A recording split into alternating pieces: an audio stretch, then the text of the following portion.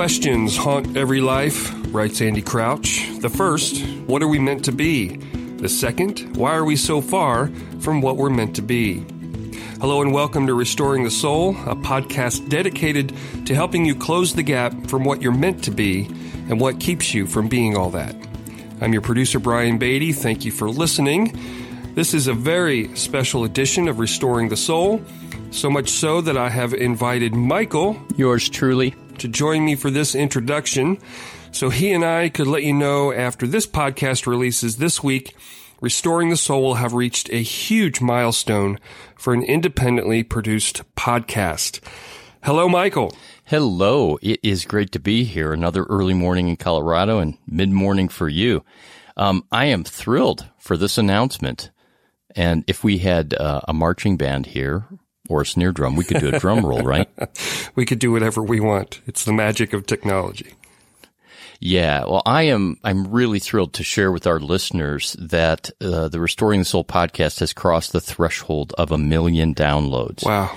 And this started out as a dream back in 2016, and it's grown into something that's been life-giving and helpful for thousands of listeners around the world. And how we came to work together is a pretty fascinating story. So I'm so grateful to you for being the guy that hits the right buttons at the right time and edits most of my inappropriate comments. And it's just been great to partner with you. And I just so appreciate what you have done, especially helping it to grow. And I'm so thankful, too, for the people that listen and have given feedback and who have been blessed by it. Yeah, I would have never imagined that we would have gotten to this point. But here we are.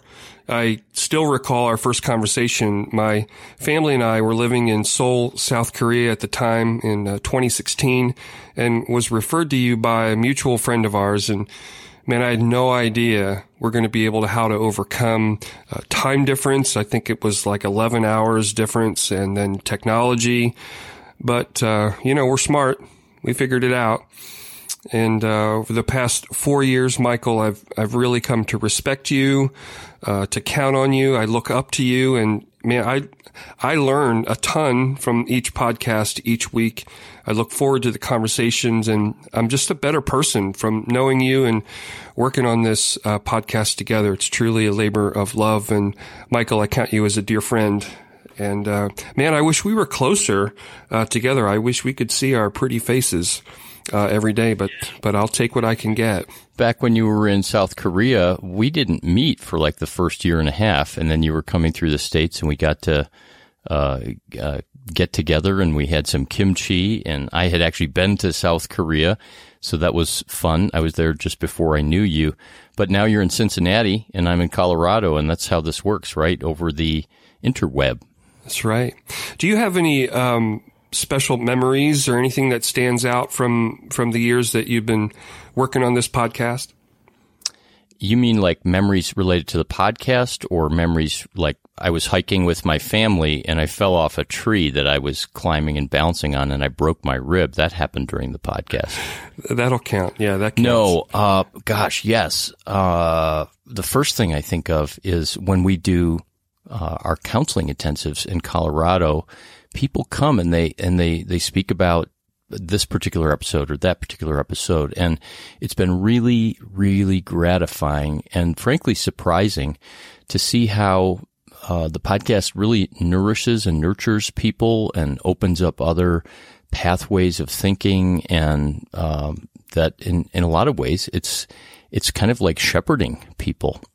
And I've always considered my core identity that of a pastor and a minister and a counselor and a provocateur, and the podcast just allows for all of that to come together. But 2 years ago, I was speaking at a missions conference in Indiana on soul care, and a woman from Australia had emailed me prior to that, early on in the podcast, and just said, thanks for what you're doing. And she happened to be at this conference, and she came up to me, and we got to talk, about how in the Southern Hemisphere she was listening to this. I think of my friends Eiling and Thaddeus that live in Hong Kong, and I hope you guys are listening now. They're dear friends, and they heard about us through Typology, Ian's podcast about the Enneagram, and then they connected with our podcast. And as they were coming through America, we got to spend some time together, and it's just so cool.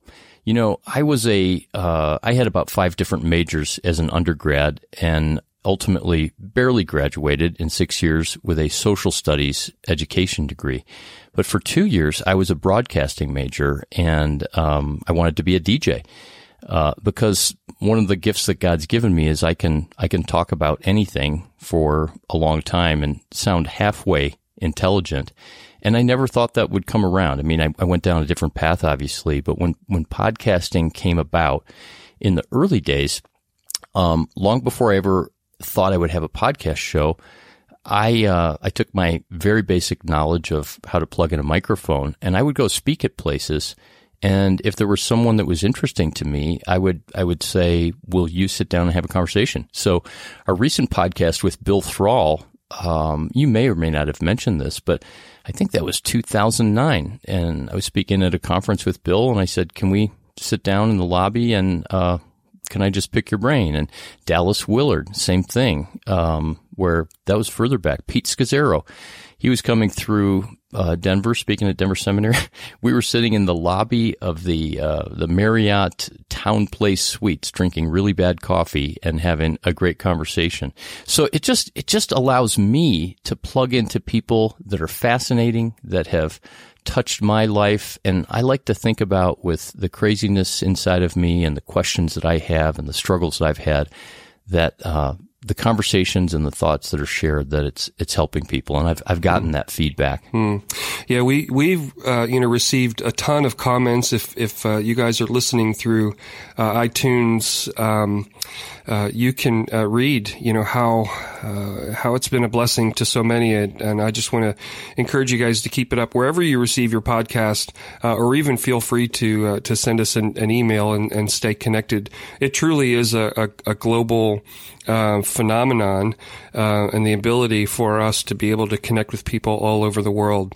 I think we should mention probably the greatest highlight of the podcast has been, and you send me these weekly reports, like how many countries we're in, and I think it's now over 60 countries. And frankly, that means that, one person on vacation might have downloaded the podcast in Fiji, some remote country. Right. So please, another drum roll. We were the #1 podcast in Christianity. And I'm talking about Andy Stanley's podcast and Lisa TerKeurst, and people that have, 20 million listeners a week.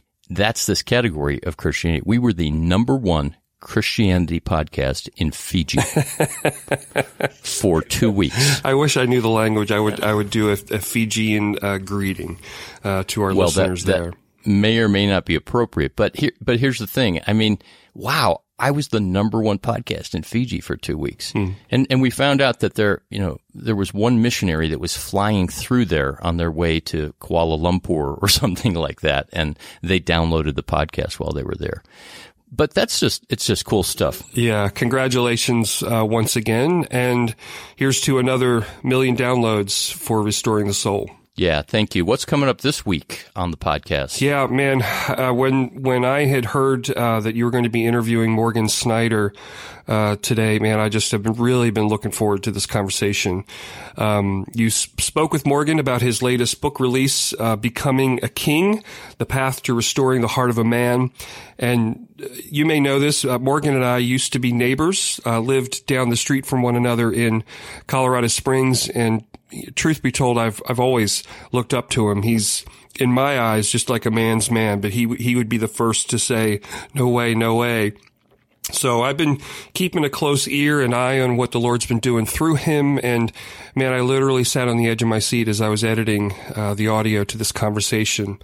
Allow me to spoil one part of your discussion, and then we'll get to it. After reading Become a King, you say that it pissed you off, it disrupted you, then it awakened an appetite for more, which in turn gave you hope, which is where you're at now. What's this hope, Michael, that you were thinking of when you made those statements about the book to Morgan? The hope was that there could be something that even at the age of 56 that would shift in me in regard to how I perceive myself as a man. And Morgan's book, Becoming a King, is written to men, but it's also for women to understand the heart of a man and the path of a man. And when I read Wild at Heart in 2000, and that book has now sold 5 million copies, and it's impacted men around the world, I threw the book.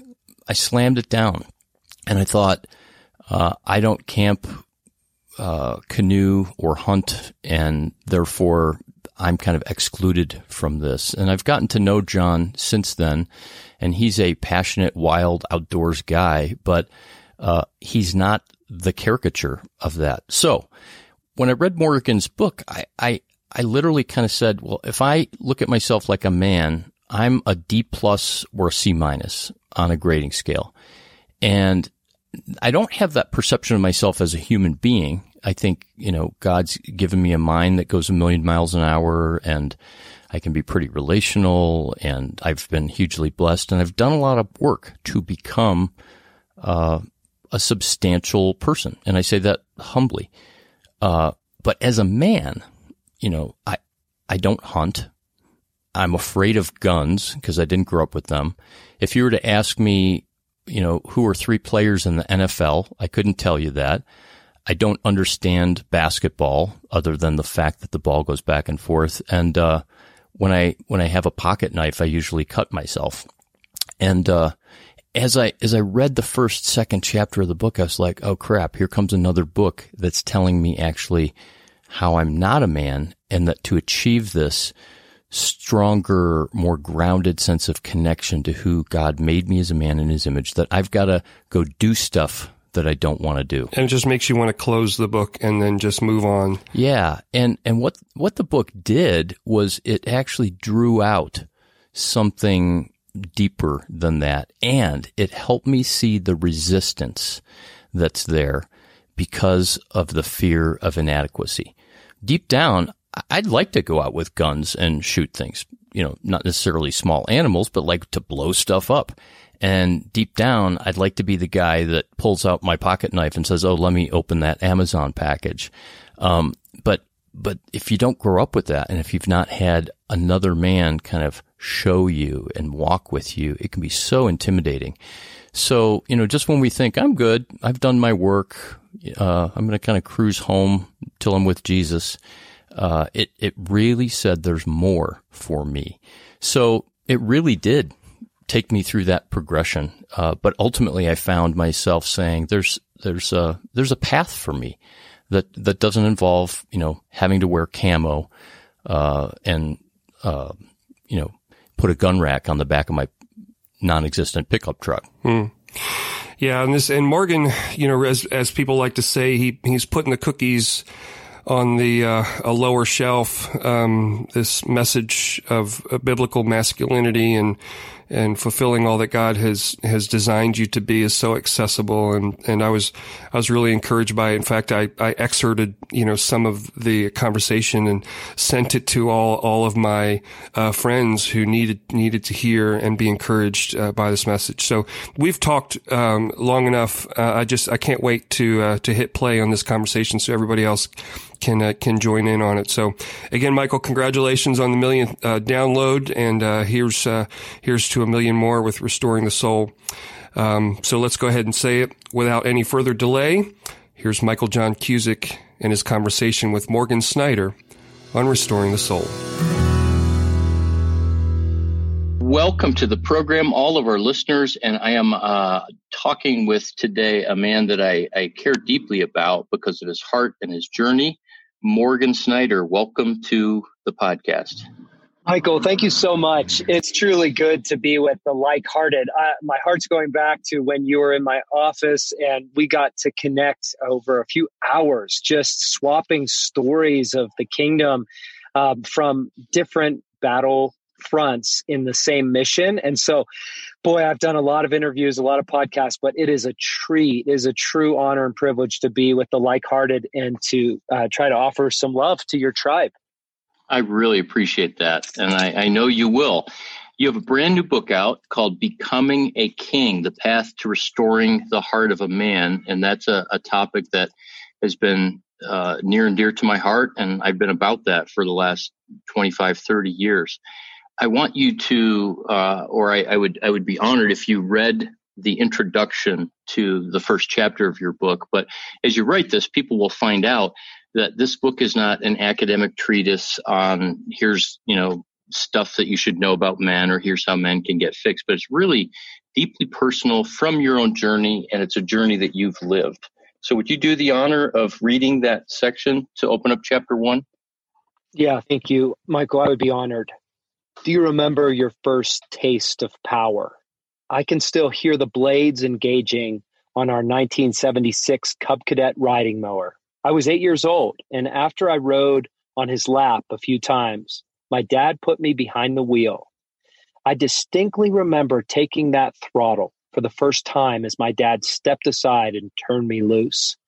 I was given rule and dominion over a half-an-acre lawn that hugged a strip of western Pennsylvania woods, and I loved it. For the first time, I felt the masculine surge of a sort of fierce mastery over a domain. Even now, several decades later, the smell of freshly cut grass takes my soul back to that moment of being entrusted with power. What have you done with the desire to be powerful? Here is the unapologetic premise of this book.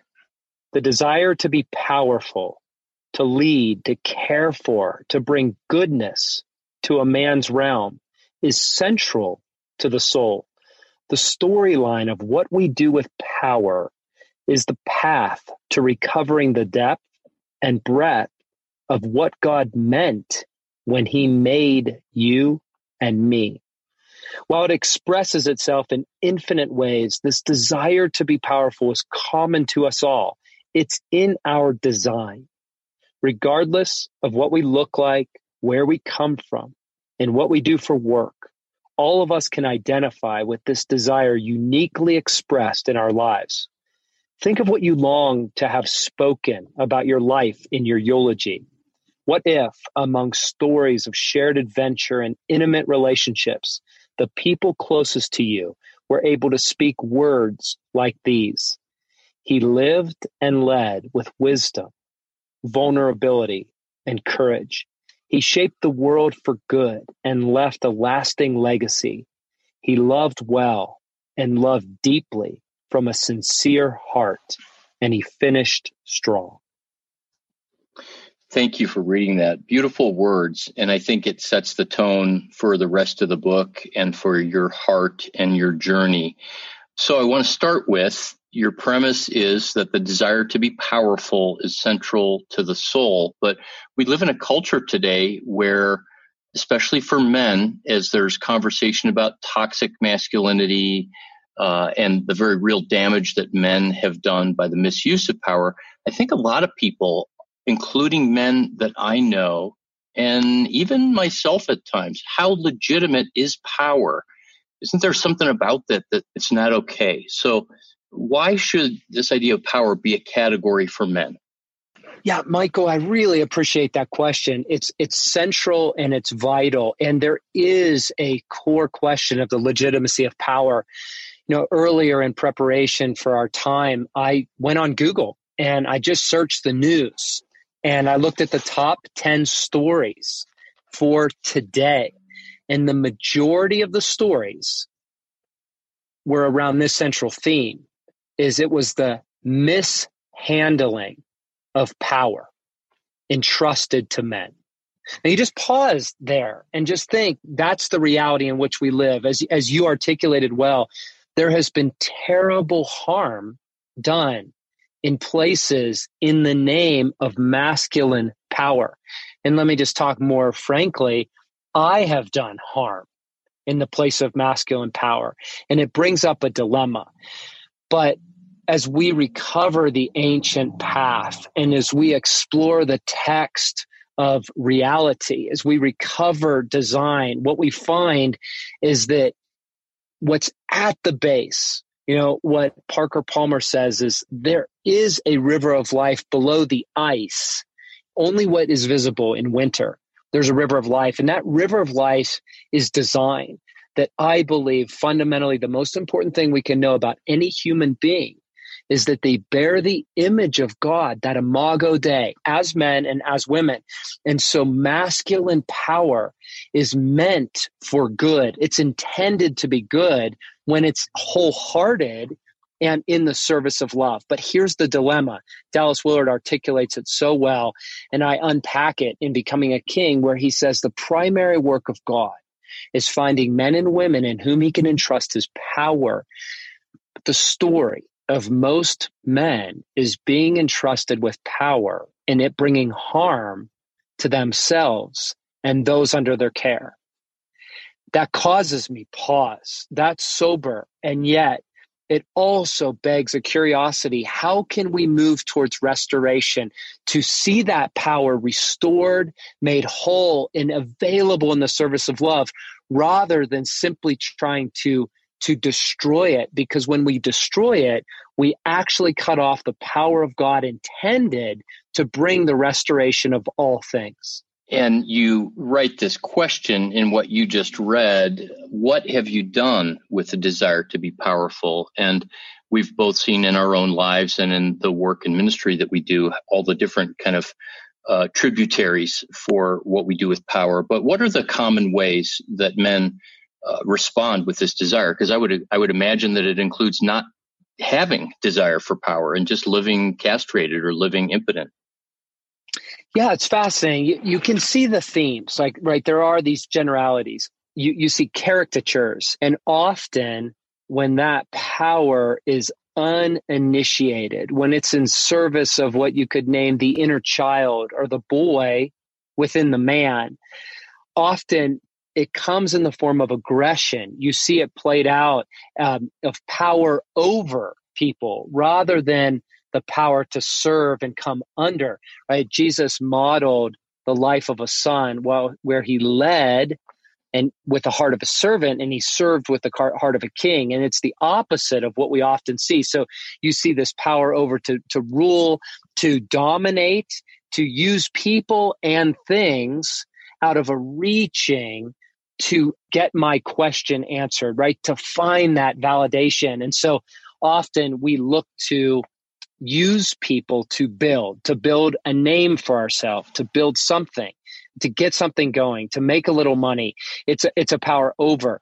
Or the opposite, right? As you named, it's usually a avoidance of power where we are ambivalent. And so rather than exercising power in a true authenticity, in a true vulnerability and courage where we don't know the outcomes, where there are things we cannot control, where we're taking genuine risks, we, abdicate power, we release responsibility, we settle. I love Brené's term for engineering smallness. Whatever it is we do, even if it looks big on the external landscape, we settle for engineering a small life, something that feels like we can arrange for safety and security and manage a small story where it requires us to never change.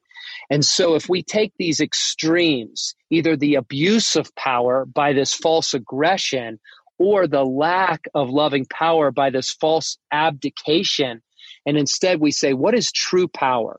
Where we risk offering strength, always with a posture of curiosity, of the questions, where do I need to grow? How do I need to learn? And ultimately, how do I offer power that's actually not autonomous, but it's living in union with God, literally living out of a response to a God-initiated world, a Father-centered view of reality.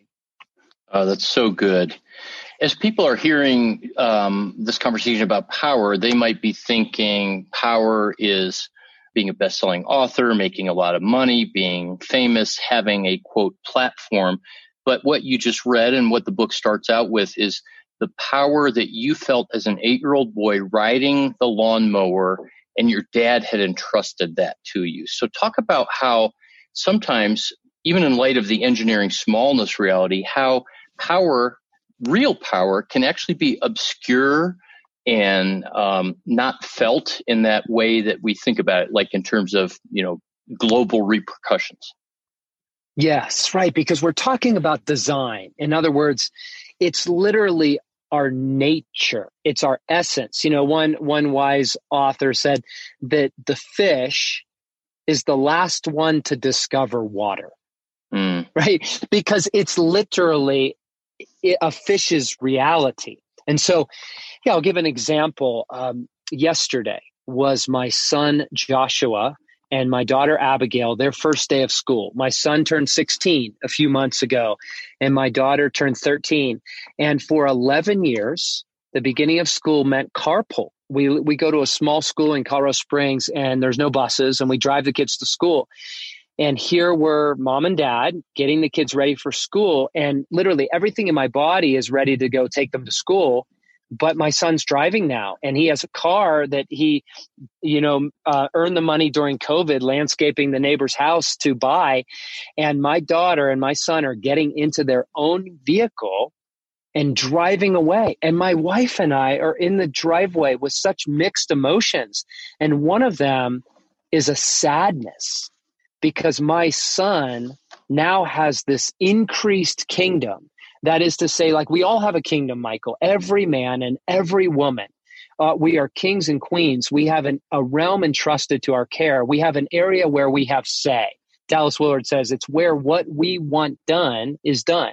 And so my son chose during COVID to use his time to mow lawns, to make money, to drive a car. And when he turned 16, we had a key ceremony where I passed him the keys, where it was a significant expansion in his power, in his kingdom. And I felt sadness because I knew his kingdom was expanding beyond that which I could control as dad. And when I think about when I was given the keys to a car at 16, I was so ill-equipped. I was so uninitiated.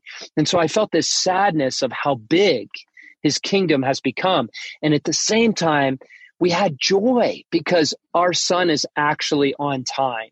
He's ready for this challenge and he's blessed to do it. And we've told him, you have room to fail. You have room to make mistakes. Let's learn this together. But son, you're ready for this. This is on time and we celebrate you. And so here we are with this sadness, but also with this celebration. And Sherry and I just broke out into this wild dance right in the midst of suburbia. And I couldn't even name the dance because we were so sad to watch them grow up. And at the same time, I think the celebration was, here's a young man being entrusted with increasing power. And though it's risky, he's ready to bring a greater good and a greater love to the world through that power.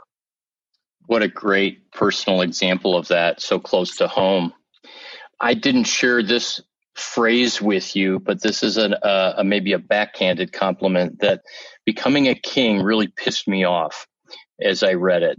And that was the starting place. But then it started to awaken my appetite as it disrupted me. And I think I finished it with a sense of hope. But would you go ahead and I sent you an email earlier today, yes. Real time.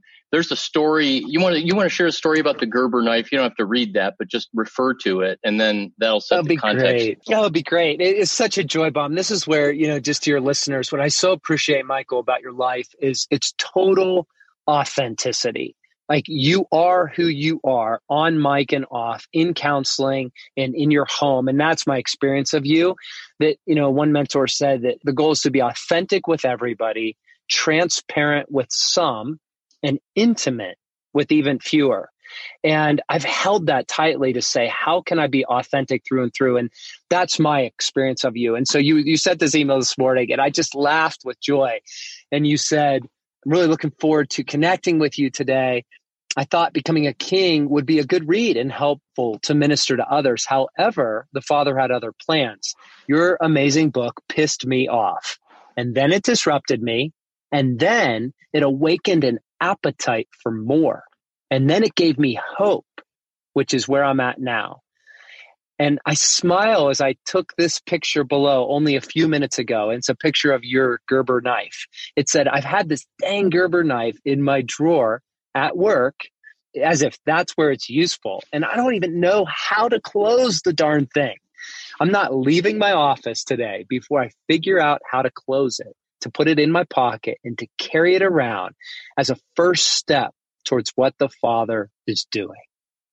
Yeah, I sent that off because this is what your book disrupted in me. Is I just turned 56 years old, and I'm successful. I think I'm a king in certain ways in terms of the ministry and the platform that God's given me and the inner healing and restoration of my life. And yet I grew up in an urban area.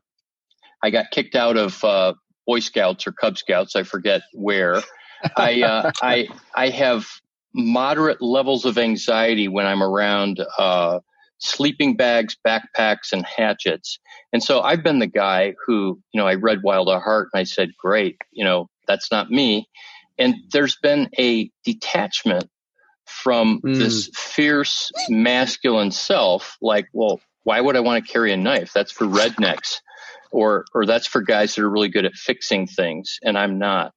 So as you talked in this chapter, and frankly, this was the most powerful chapter for me, where you talked about becoming a generalist. Can you talk about this idea of what is a generalist, why it is that this is so important for a man to get his heart back?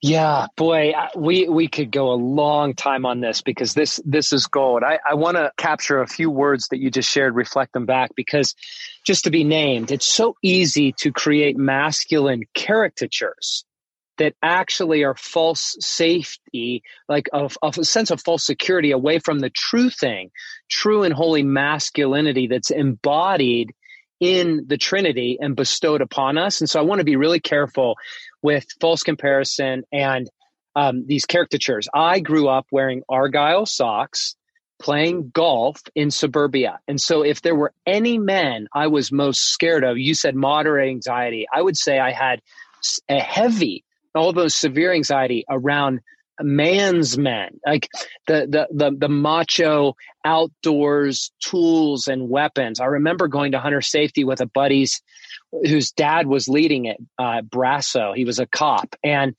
they showed this shotgun that just blew up from the inside out because the muzzle got clogged with dirt. And I just remember being terrified, saying I could never handle a gun. And so I just want to name, I don't come from this world of Rambo, of initiated in the wild since my birth. I worked at Jiffy Lube, and my manager said some people were born with a silver spoon in their mouth. I was born with a wrench. I just loved it, going, oh man, what have I got myself into? So I just want to name men who are listening, women who are listening, who love them. You're in good hands. We're not promoting a caricature. What we're trying to do is recover design. And so you use this word detachment, which I think is really important. I think another way to say it is disassociation. But what I want to substitute in there is the word atrophy. Because what I believe is that there is a basis that God meant when he meant every man. It's universal, and it's what we all share in common. And it's the foundation of a wholehearted, mature man on which I believe God creates the best work, builds the best house for the unique man that God intended for each of us to bring to the world. That unique gifting, that unique expression of God, that craftsman specialist, that we might name it. And so here's what I mean. It's been said that often the best thing for the inside of a man is the outside of a horse. It's been said, never trust a man who can't dance. It's been said that there's a man that feels powerful in the boardroom. He feels powerful on the golf course. He feels powerful at his fancy meal. And then his car breaks down. And then he feels 6 years old. And then the tow truck driver shows up and asks him the most terrifying question that a tow truck driver can ask when the hood is open. And he says, what do you think's wrong with it?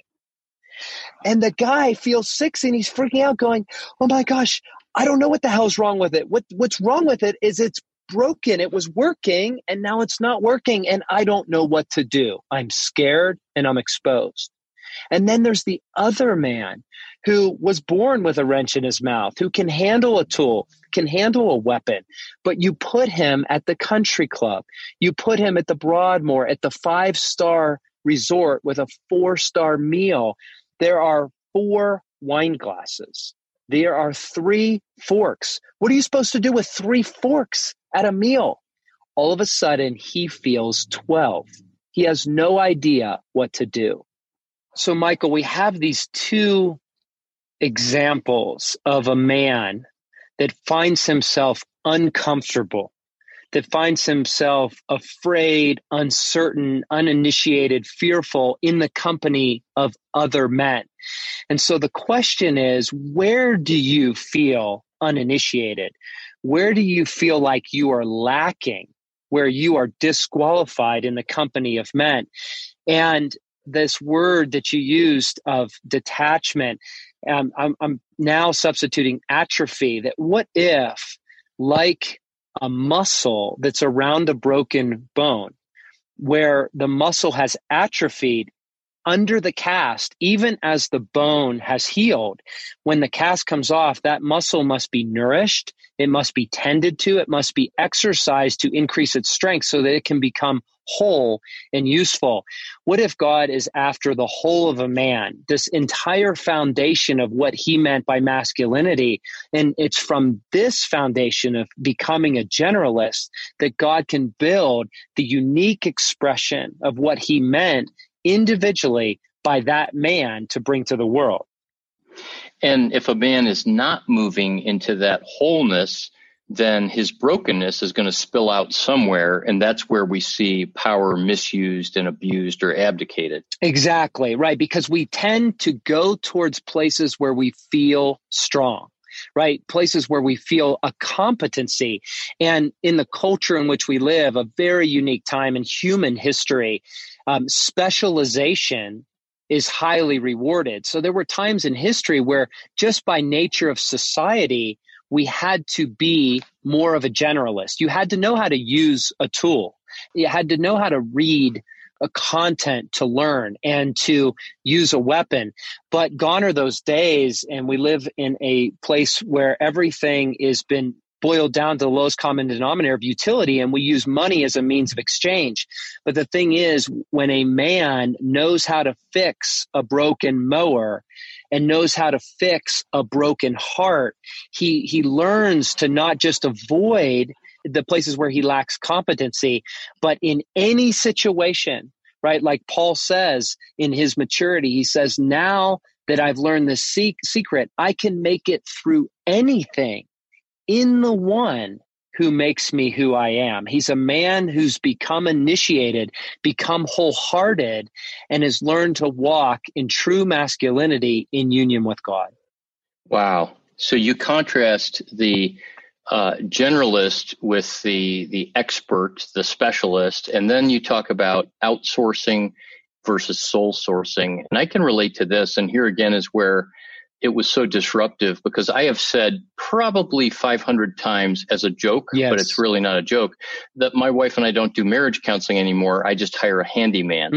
And it's because I have a hard time hanging the towel bar, because I just keep putting 20 holes in the wall until it's in the right place. And recently, I started a project about a month ago, hanging some shelves in my garage. Here's this initiation, the sense of I'm going to make this happen. And I got about a third way into it, and I just went, nope, this is just not going to work. And I gave up. And then in anticipation of this interview, last night I said, I'm going to cut the wood, I'm going to attach it to the wall, and I'm going to figure it out after the interview, but I'm going to make it happen. Yes. And something felt really alive and strong in me that felt like that atrophied muscle was given a workout, and it didn't feel like it, could win a competition of lifting. But it felt so good, like I was getting part of my heart back. And so, Michael, just reflecting back, first of all, well done. Like, you just modeled what it looks like to move towards that place where you feel fearful or inadequate or, lacking competency, because you're now in your late 50s. You have the maturity in certain areas where you could run on that at all your life, right? But what happens is you recovered a new part of your masculine soul. And what's important about this is we can actually be really unkind to the boy inside, because what I want to name is in sadness of where was the man that was meant to say to you as a young boy, hey, son, come with me. Let me show you how to hang these shelves. Let me show you how to work with the grain of a wood. Let me show you how to use a tool. We're not meant to be experts overnight, that masculinity is a process of initiation. And so what's so important is what's at stake in a situation like the shelves is how will you handle the boy inside the man? And so, for example, I was a young married guy and we needed to have, our house was so hot and we couldn't afford air conditioning. We needed to do an all house attic fan, which I heard would help. And I was just in this process of recovering parts of the generalist where I wanted to do it myself, like your shelves, but I knew I didn't have the competency. I found a handyman and I called him up and I said, I've got a strange question.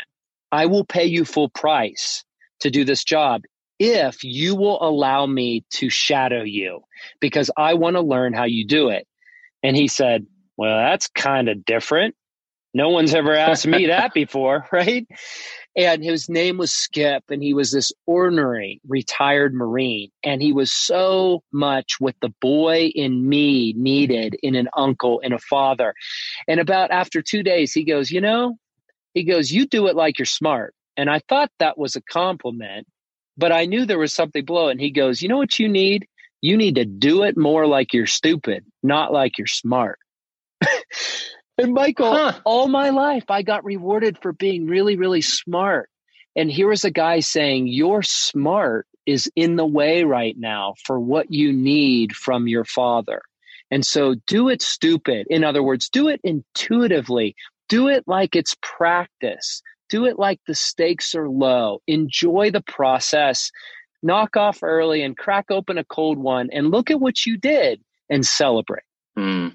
So this brings up the issue, and so many of your chapters are, they just got really great headings of be the man that you were born to be. But this brings up, if I step out from behind the mask of I can't build shelves, and I might be less gifted at this than somebody more naturally, but I can do it. And if I tell myself that truth, I'm actually stepping from my false self into my true self. And so this idea of the false self, that's really a lie. Say more by what you mean by it's a lie. Yeah. When I think about building the shelves in my garage, shame comes up. Yes. Number one is I've tried to build stuff before and it doesn't work. Number two, I don't follow through on things. Number three, I'm looking at the other wall in the garage where there's 20 holes from where I tried to hang something and didn't find the stud.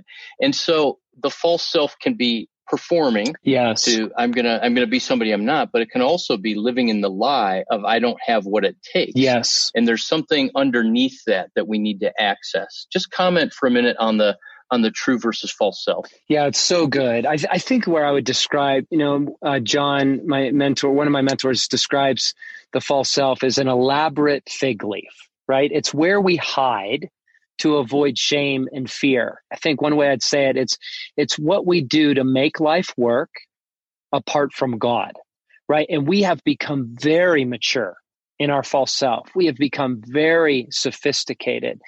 But as Thomas Keating says, the sorrow of the false self is it's exhaustive because it's never enough. It's always about the next thing. It's like a bicycle wheel that's only stable when it's spinning. But as soon as it slows down, it loses its center of gravity because its center of gravity is self.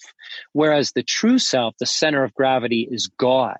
We weren't designed to live independently. And the Western worldview, among many things, is so steeped in this fierce independence. Even just think about how we look at Jesus. If we pause and say, whatever else we see in him, we see this independent, wholehearted, human being that's perfect. But Jesus doesn't describe himself as independent. He says, nothing I do apart from my Father. When you see me, you see the Father. He speaks of an utter dependency like we've never seen in humanity. It's strength through dependency. And so to recover the true self is to first become aware of the false self. Where do I feel shame?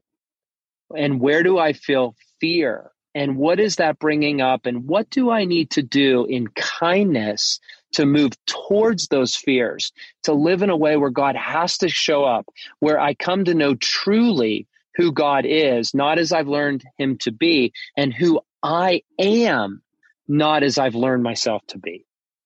You make this statement, Morgan, we must risk venturing through the narrow gate of becoming.